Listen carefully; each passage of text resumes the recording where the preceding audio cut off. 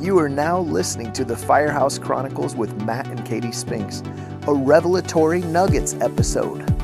Find a comfortable spot where you can revel and bask in the tangible, living presence of Jesus Christ in you. You can find more of these Firehouse Chronicles episodes, info on our ministry events, and all of our other resources at thefirehouseprojects.com. But for now, open your beautiful new creation heart and let the truth of His good news wash over you in fresh wave after wave as we join together in a spirit of revelation from Abba, Jesus, and Holy Spirit.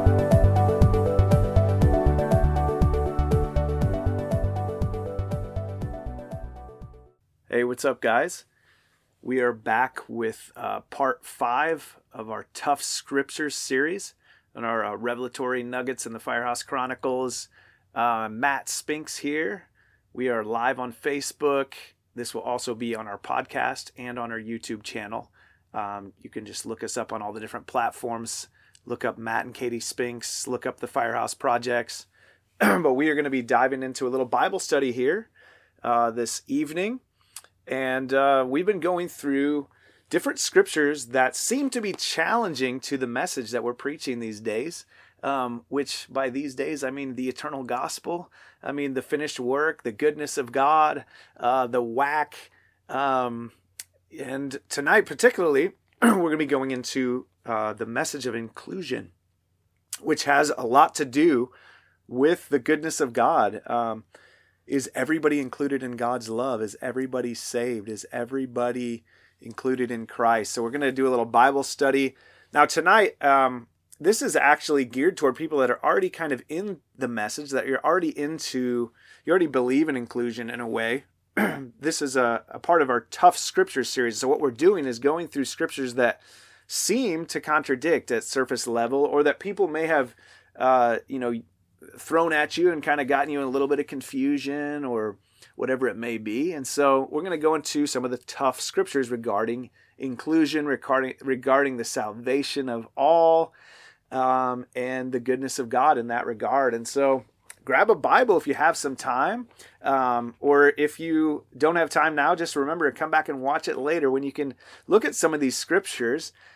Because something that you may have been discovering if you've watched any of the previous Tough Scriptures series here is that context is key.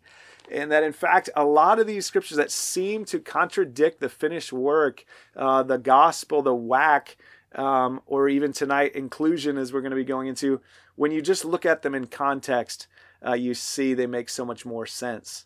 And so we're going to do a little Bible study. We're going to get in context. If you have a Bible, grab that, and it'll be a little bit of a conversation. These go usually around 30 to 40 minutes or so. And so I'm just so glad tonight, just, as I was studying and preparing for this, I'm just so glad and encouraged that my lens has flipped over the last few years, that my view of the goodness of God has changed so much, and that I see our Father as so much better, so much bigger. The scope of salvation in Christ is so much bigger than I saw it before.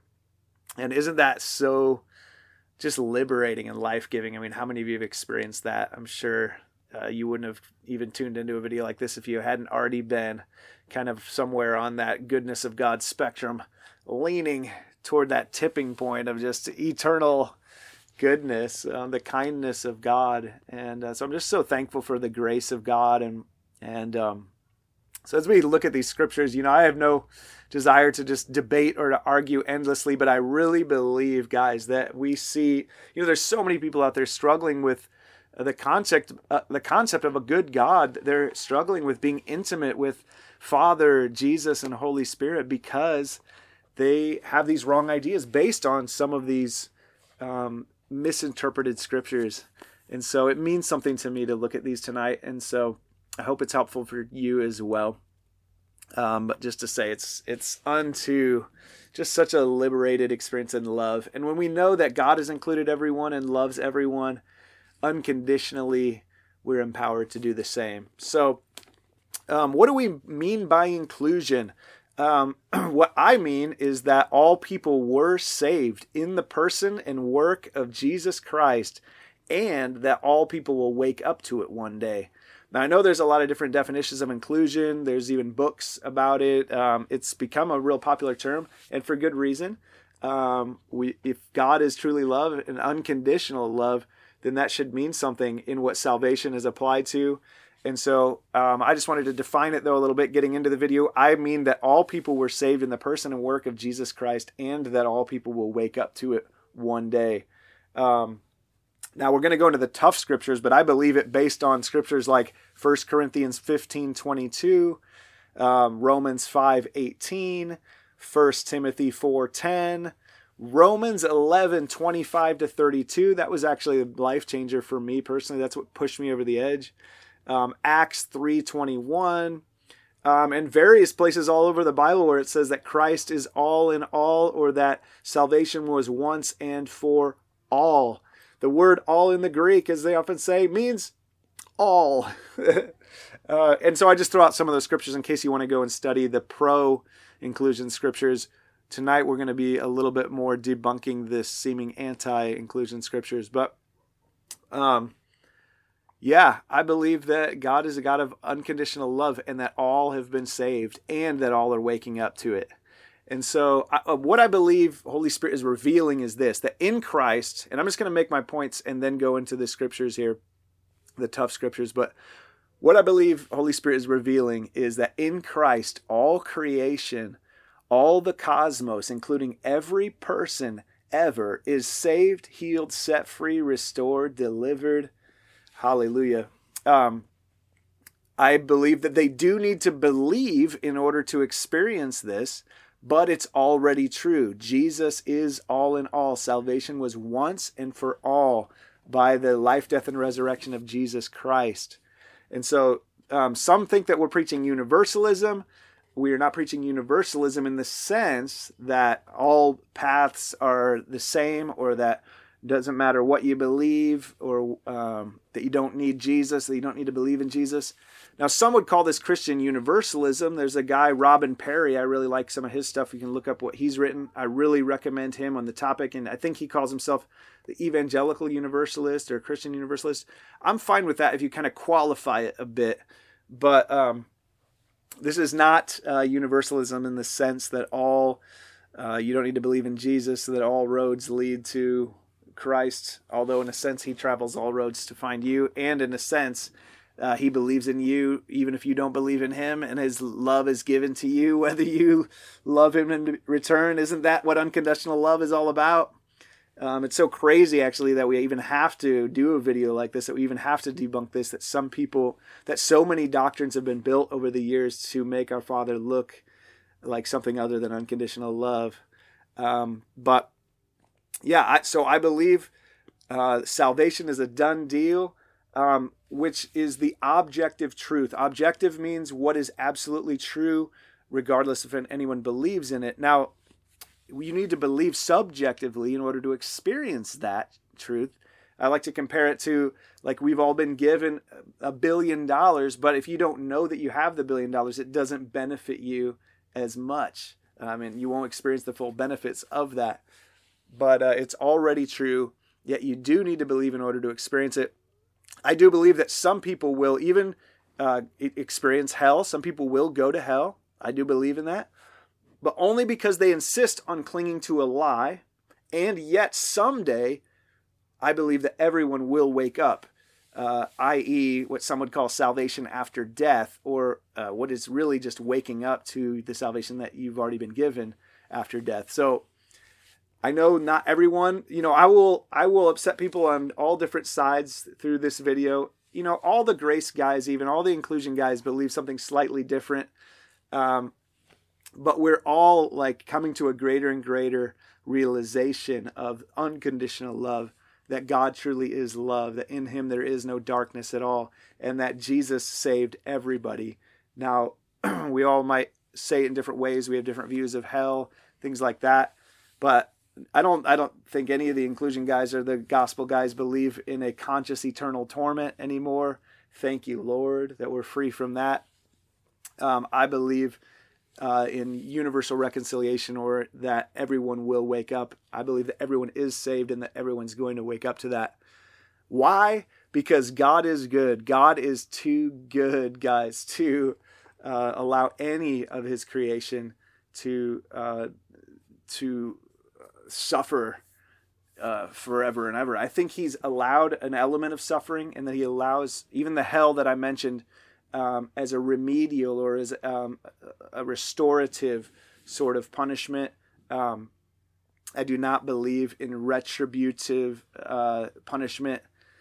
And again, I think if you study the scriptures I mentioned earlier, 1 Corinthians 15, Romans 5:18, 1 Timothy 4:10, Romans 11:25-32, Acts 3:21, and all of the salvation is once and for all scriptures, just you can Google that phrase, or if you have a Bible search program, just search the phrase once and for all and look at how that salvation was once and for all. And also do a search on all in all, and it'll lead you to understand a lot of this stuff. Now, I'm not one that thinks that hell is nowhere in the Bible. I do think there's a lot of mistranslations of the 4 different words, for hell in the Greek. And but that's a whole nother topic, although it's kind of related to this. But where I've ended up is I believe that there is some sort of hell, and there's even a hell that people can go to after death, just like they're experiencing, hells on earth in this life. But that ultimately, guys, God is too good to allow us to destroy ourselves forever. God is too good to get into eternal torment. God is too good to do anything other than restorative justice. Restorative, even if there's some punishment that God inflicts, it's nothing more than a slapping away of the hand of the child that was going onto the burner. It's always with love and restoration in mind. There's not a angry, mean, bad bone in the body of Christ. It's all good. So let's get into some of these tough scriptures. When you start declaring that everyone is included in Christ, everyone is saved, everyone is that everyone is going to heaven, or that everyone's already in heaven, if you dare to believe that. People will bring up all kinds of scriptures to try to, just that's probably what they were taught. Maybe they're just wrestling with the scriptures themselves. The first one you often hear is Matthew 7:13-15. And I just want to look at that tonight. If you get out your Bible, it's the wide and the narrow gate. They'll often bring this up. And it's so sad that this is so ingrained, rather than, God is love, rather than, Christ is all in all, rather than salvation is once and for all, that more people think that the way is they think that most people are going to hell. And they'll bring up this Matthew 7:13-15.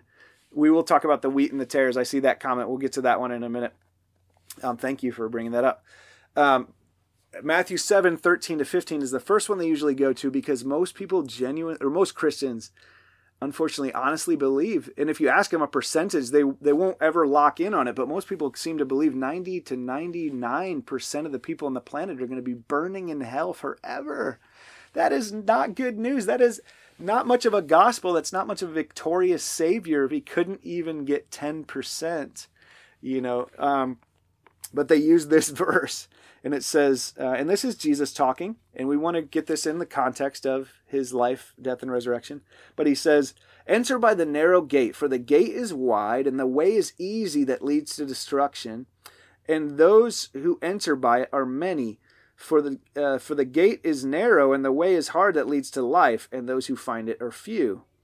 So basically, Jesus is saying, wide is the gate that leads to destruction, narrow is the gate that leads to life. Now, I think there's some different ways of interpreting this, but a lot of times people will hear what they've already been taught in that passage. Nowhere here does it talk about an eternal hell. Nowhere here. It's, again, you have to look at it and just take it in context. Now, Jesus actually said these words. I'm not going to deny that, and I'm not going to try to really explain it away, but I want you to understand this is in the Sermon on the Mount. Now, there's a lot of different perspectives on the Sermon on the Mount. I land in the perspective that says the Sermon on the Mount is the law on steroids. Now listen, there's a lot of Old Testament passages that say you have to do this or you will die. You have to abide by these rules or you will be punished. There's a lot of that. But what does Galatians 3 say? What does the gospel say? That the law was a schoolmaster to lead you to Christ. The point of the Sermon on the Mount is Jesus was saying, oh, you thought that, you just didn't have to have sex outside of marriage or that you weren't supposed to be sleeping around. I say, don't even look at a woman lustfully or you're, in danger of the fire of hell or whatever, So, you have to see this Sermon on the Mount as a law on steroids. So when he's saying many are leading to destruction, Jesus, the point of the law was to get us to a point where we're like, dear God, Jesus, we need you.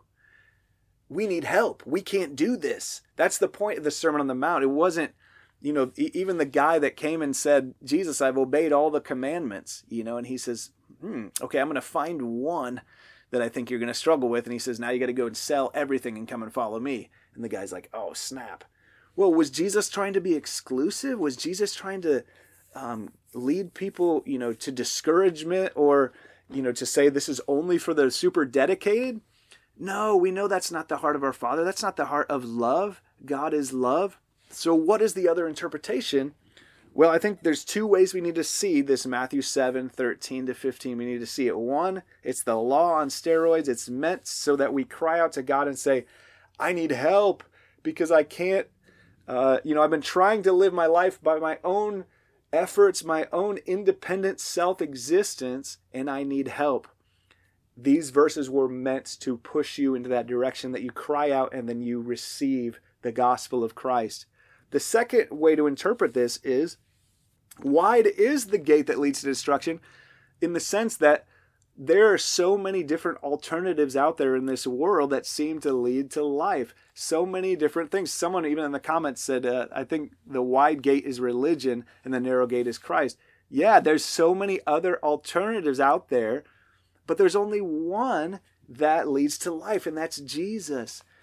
Jesus Christ is the way, the truth, and the life. And in fact, that's another scripture that people will use where it says, I am the way, the truth, and the life. No one comes to the Father but through me. Now, that's absolutely true. Now, what people fail to understand when they quote that passage so many times is that Jesus is the way, the truth, and the life, and he's included everyone in himself. And so now this narrow gate all of a sudden absorbed all of humanity. But if you're sitting there in your own independent self-existence trying to find all these ways to life, you'll never find them. It took God becoming a man to reveal himself and being the way, the truth, and the life. And so, again, you can take that one passage, Matthew 7:13-15, and build your whole theology around it, or you can read it in the context of all of Scripture and where Christ was leading to, like we mentioned before, to Acts 3:21, the restoration of all things, to 1 Timothy 4:10, where he says the salvation of all peoples, especially those who believe. So, again, sometimes you can find a verse that could send you down this discouraging rabbit trail thinking that God is not unconditional love. You got to remember the greater context of Christ. And so there are other ways of interpreting these passages that are not scripture twisting. That's what people say. They're like, oh, beware. These grace guys are out there scripture twisting. That's the only way to get this message across. No, listen, as we've described in past videos, the Bible is not just some simple, easy book. As much as some people say, I just believe the Bible, there's nobody that just believes the Bible. We all believe our interpretation of the Bible, which is 66 books written over thousands of years in different languages from different perspectives. Yes, it is God-breathed, but it takes context and reading it with the lens of Jesus Christ in order to come to the revelation of that. So anyway, that's Matthew 7:13-15. Doesn't discourage me. I see it as in the context of the law on steroids, which is meant to have us call out to Christ. And it's also saying that there's so many different alternatives out there that lead to death, but only one that leads to life, and that is Jesus. And few find that life, but that life has found all. Shaka laka laka. Hallelujah. Have another drink, people, if you're watching this. I know this is a theological video. We're talking about scriptures and stuff. But we're this drunk because we read our Bibles, people. Or like our friend who just said, I'm going to have to come back later. I understand if sometimes, you don't have time to watch all this at once, or sometimes you only want to chew on one verse at a time. We're going to go into a few other verses. But keep drinking and listening to Holy Spirit as God speaks through these passages. Okay, another one people say is, what about Romans 10, verses 9 to 10, which says, only if you confess with your mouth and believe in your heart, then you are saved. I'm just going to turn to that. If you have a Bible, you can turn to Romans 10, 9 to 10. Hallelujah, I'm feeling it. I love the unconditional love of God, people. So thankful. Romans 10, 9 to 10. We're getting there. If you confess with your mouth that Jesus is Lord and believe in your heart that God raised him from the dead, you will be saved. For with the heart one believes and is justified, and with the mouth one confesses and is saved. Okay, so what people bring up this verse is they say, if everyone's included and everyone's saved, this says only those that believe and confess are saved. So what do you do about that? Well, this is where, and I have other videos on this on my YouTube channel and stuff, but the objective salvation and the subjective salvation have to be understood. This passage has to be talking about subjective salvation, meaning when we experience salvation. Why do I say that? Because there are other passages throughout the Bible that make it clear that just as in Adam all died, so in Christ all will be made alive. Or by one act of disobedience, the sin spread to the many, so by the one act of righteousness, justification and life spread to the many.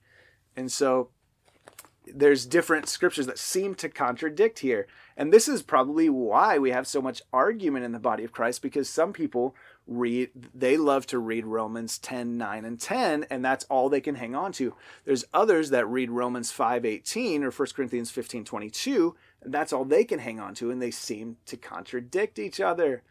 But when you understand that the first one is talking about objective salvation, meaning what was done once and for all in Christ, the in Christ reality, which is the greater truth, it's objective, it's true whether you feel it or not. Romans 10, 9, and 10 is talking about your subjective experience. How you're not going to experience salvation unless you believe it, right? That's what it says here. Unless you confess with your mouth that Jesus is Lord and believe in your heart that God raised him from the dead. I mean, that's what you have to do in order to be saved.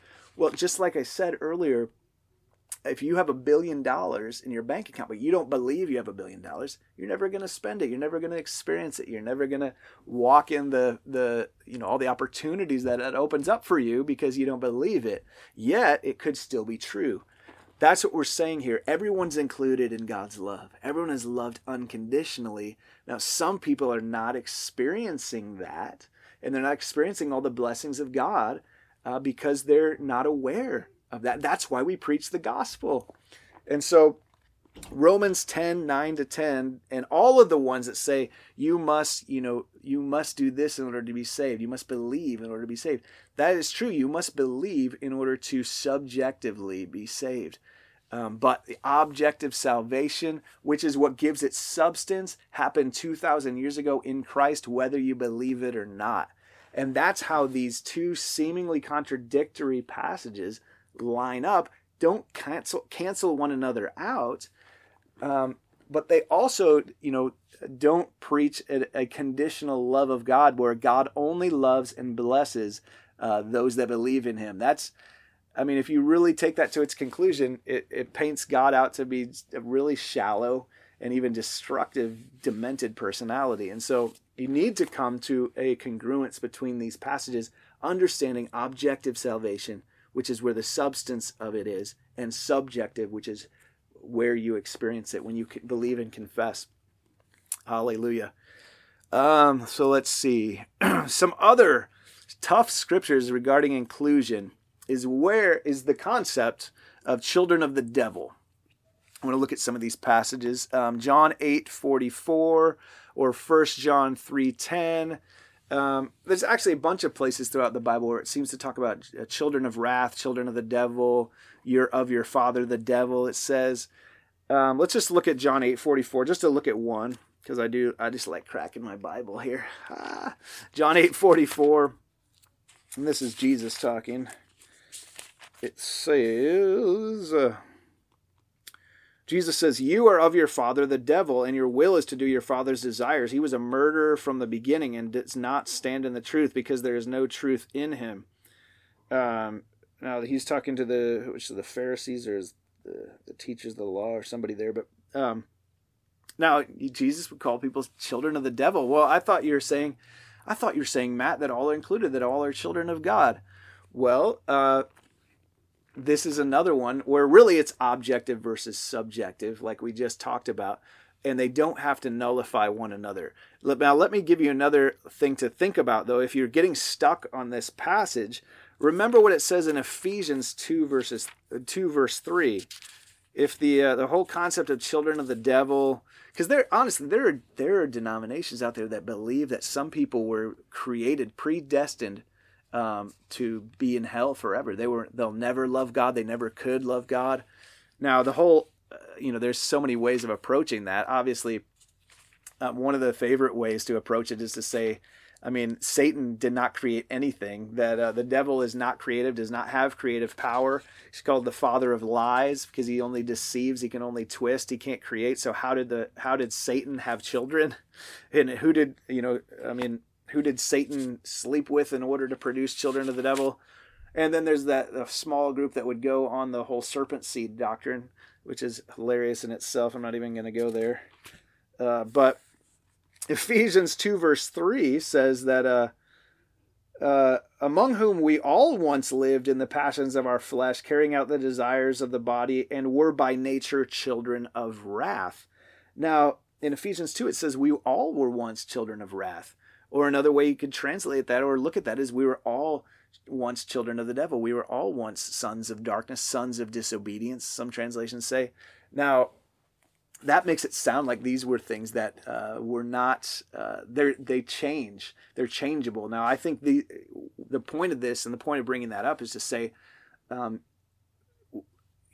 obviously the devil never created anything. Satan never, he didn't have babies. Satan is not a creative being, but we had an identity crisis. That's the route that I would go on. We were all once children of wrath. Does that mean that wrath gave birth to us, that we were born from the very beginning wrath? No, we identified as sons of this. We identified as, and people are out there identifying themselves as children of the devil in various ways, whether just by their behavior or by thinking that they're dark, and they're thinking that they're worms, thinking that they're demented, thinking such low thoughts of themselves when our Father has created us from the beginning. God is the only creator God. Abba is the Father, in so many different passages, it says he's the Father of every family. He's the Father of all, one God and Father of all, the Father of all nations, man. Anyway, so if these passages regarding children of the devil, sons of children of wrath, cause you to stumble, you just need to step back and ask yourself, what are these other possible interpretations? Does that mean that they're damned forever? Does that mean that they're that they were born from darkness? None of those passages say that. They refer to them as children of the devil or of their father the devil, but I believe that's because they were subjectively having an identity crisis when the objective truth is that they were originated in God, right? And that Christ comes to be the light of the world that shines light again unto our true identity. So, all right, let's move on to some other ones. Someone mentioned the wheat and the tares earlier. That's Matthew 13:24-30.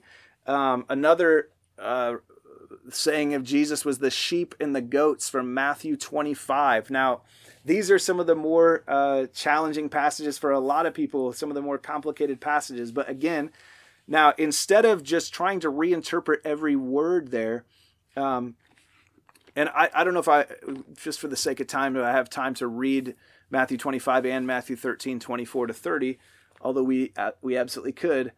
I think it's important to go back and look at these in the context. For me, I actually do believe that there is a day when Christ returns, when, even as the Nicene Creed says that he's, there is a coming day when Christ will judge, and I believe that some will go to hell. Now, for me, though, I don't see any place where this indicates that hell is going on eternally, or that hell is, hell may be everlasting, but not that people have to stay there. And that's one of the, let's just look at Matthew 25, because that actually does, get into the words everlasting or age during. You can do a study on that. And I know some people have come to say, like Young's literal translation of Matthew 25, it says that it's only age during punishment.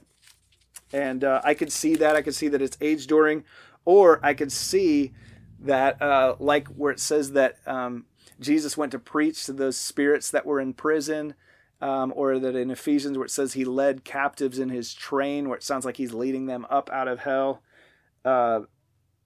Matthew 25, it's the sheep and the goats passage. At the end, it says he will answer. He said, "Truly, as I say, you did not do it to the least of these, therefore you did not do it to me. And these will go away into eternal punishment, but the righteous into eternal life." I believe that people will, there will be a period where some people do end up, because they're clinging to darkness so firmly and they're so implanted in that lie, that they will end up in a time of hell. That doesn't mean they're not included in Christ right now, and it doesn't mean that they can't wake up to who he is even after death. And so to me, the wheat and the tares, the sheep and the goats, doesn't present that much of a stumbling block to the unconditional love of God. I see any punishment that would happen as just a wake-up call, as just restorative punishment, as remedial punishment. And so that's where I've landed with those. There's other interpretations. But again, if those passages are causing you to stumble, I encourage you to really do an in-depth study of Matthew 25 and Matthew 13, 24 to 30, and ask yourself, I start from a place that I believe that God loves everyone, that God is unconditional love. And how does unconditional love torment people forever? It can't. So there has to be another interpretation. For me, where I've landed with those is that the interpretation is that they do go away to a punishment, but it's a remedial punishment, and that eventually they're going to wake up from that punishment. That's where I go with those scriptures. Hallelujah. And in fact, that kind of applies to the other tough scriptures. I was going to look into John 3:36. I might look at that. I'm not sure. Let me gather my thoughts here. But Mark 9:43 to 48, where it talks about the worm dieth not. Again, I'll just touch on that one just real quick. Like where it says in Mark 9. Let's just look there. The worm dieth not. Mark 9:43 to 48. Hallelujah. Have another drink of the love and glory that's in your face right now, that is in your belly right now. Sorry, I just hate if Bible study ever becomes dry, man. Encounter Jesus in this moment. Holy. Bible study is so life-giving, even when we're looking at the tough scriptures, people. Okay. But yeah, we're at Mark 9:43. Okay. If your hand causes you to sin, cut it off. It's better for you to enter life crippled than with two hands go to hell, to the unquenchable fire. It says unquenchable fire there. Okay, that can cause some people to stumble. It says, better to enter your life lame than 2 feet to be thrown into hell. It's better if your eye causes you to sin, to tear it out. It's better for you to enter the kingdom of God with one eye than 2 eyes to be thrown into hell, where the worm does not die and the fire is not quenched. It's funny, there are a couple of verses in this that aren't in some translations. It makes you wonder. Sometimes things were added in. Anyway, not very often, but there are a few points where there's verses that are contested. This is one section where that happens. But anyway, verse 49 says everyone will be salted with fire. So that's an interesting concept to keep in mind as well there. But when I look at this, I just don't see it says the unquenchable fire. It doesn't say that they have to remain in that unquenchable fire forever. It also says they'll be thrown into hell. And it says the worm does not die and the fire is not quenched. Again, it's talking about some everlasting punishment, but just because the punishment is everlasting doesn't mean people are going to be in it forever. So again, I'm bringing up some of the most quote unquote challenging scriptures to inclusion, to Christian universalism, to an evangelical universalism. These passages are supposed to be so challenging, but a lot of them, none of them say what these big doctrines that people have built off of them think they say. Again, it says the word unquenchable fire. Now, it's up to you if you think people have to end up in that forever. I think there's a good case for people getting out, to even after judgment, waking up to Christ. The passage that says every knee will bow and every tongue confess. Depending on your perspective, you could look at that and say they're being forced to bow and they're being forced to confess. So they're not really saved. They're just saying it.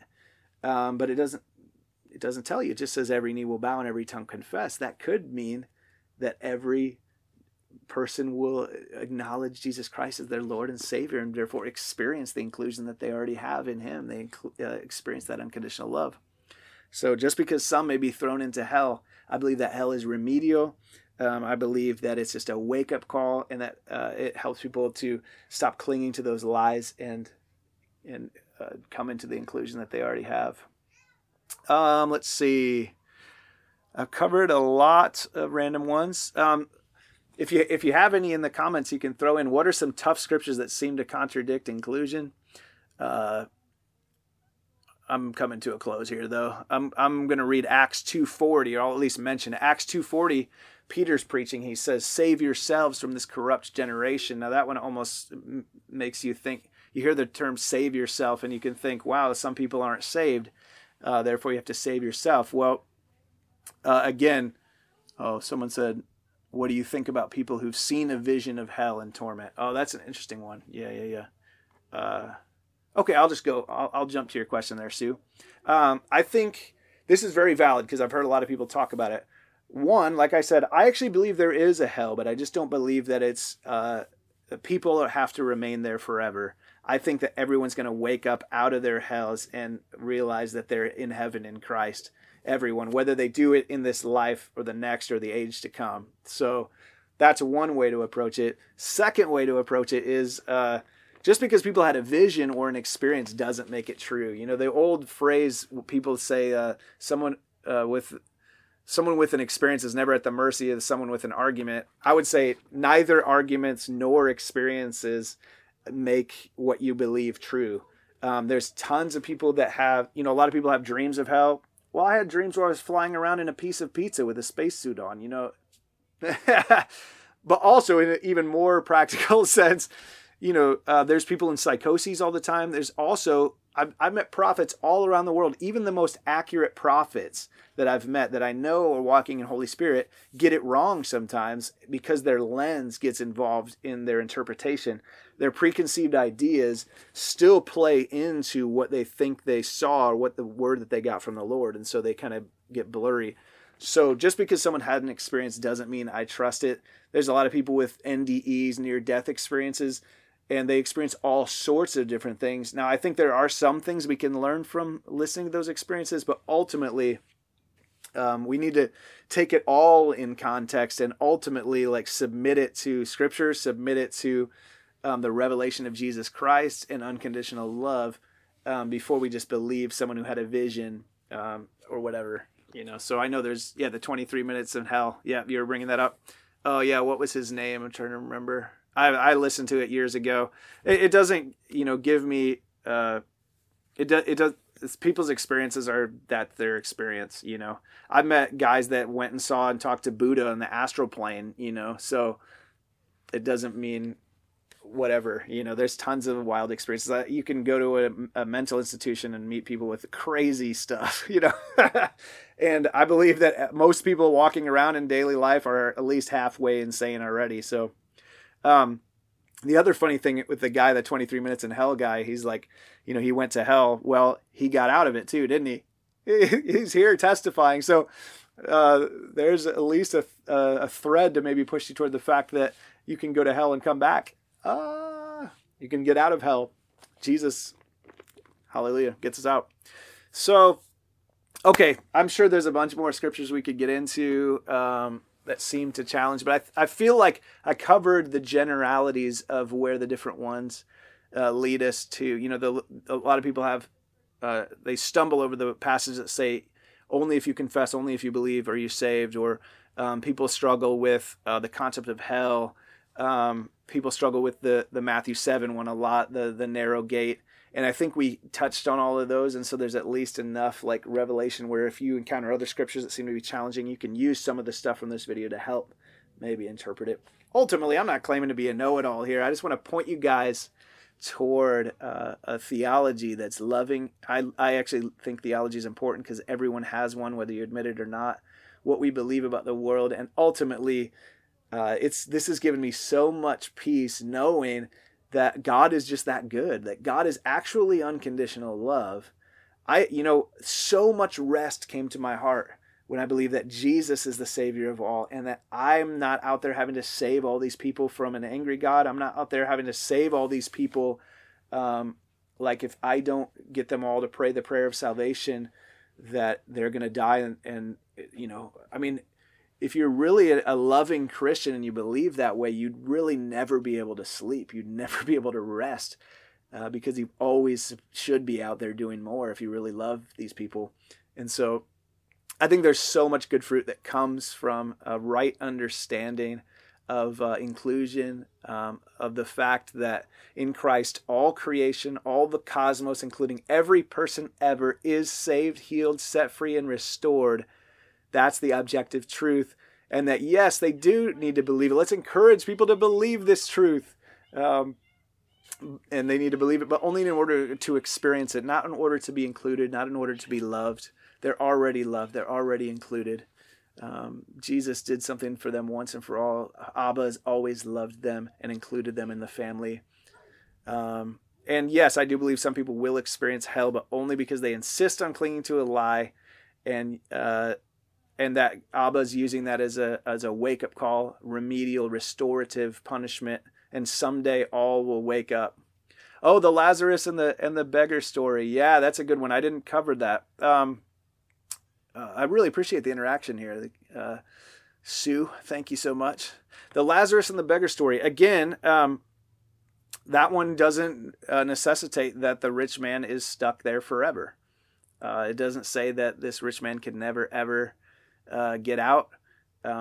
Again, I think that one's even a parable. But regardless if it's not a parable, I can't remember that offhand. But again, I do actually believe in a hell. And so the Lazarus and the beggar story, or the rich man and Lazarus, I think you're talking about, doesn't cause any theological problems for me.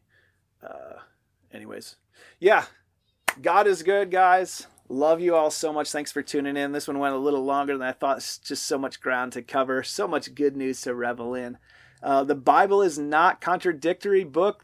The Bible does not paint God as a mean, angry, punishing judge, but a loving, restoring, healing, awesome God, awesome, intimate Father, lover, friend, Holy Spirit.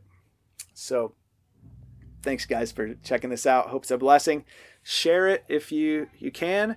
And if this stuff is blessing you and you believe in this ministry, we do this kind of thing full time all around the world, along with all kinds of other ministry stuff. So maybe consider going to thefirehouseprojects.com and finding our donate section, or becoming a monthly partner that we can continue to do this. I believe this message is powerful. The stuff that we're preaching is powerful. So partner with us if you can. If not, you're still amazing, blessed, and loved. Like I said, we're all included. I believe that's the communication of the Bible. All right, love you guys. And we will be back in a while with Tough Scripture 6. Might take me a week or two to hammer that out. We got all kinds of resources coming out. Again, love you guys, and thanks for tuning in. Hey, thanks so much for tuning in to the Firehouse Chronicles with Matt and Katie Spinks. Check out all of the events and other Grace and Glory resources we've been inspired to host at thefirehouseprojects.com. There's so much brewing right now.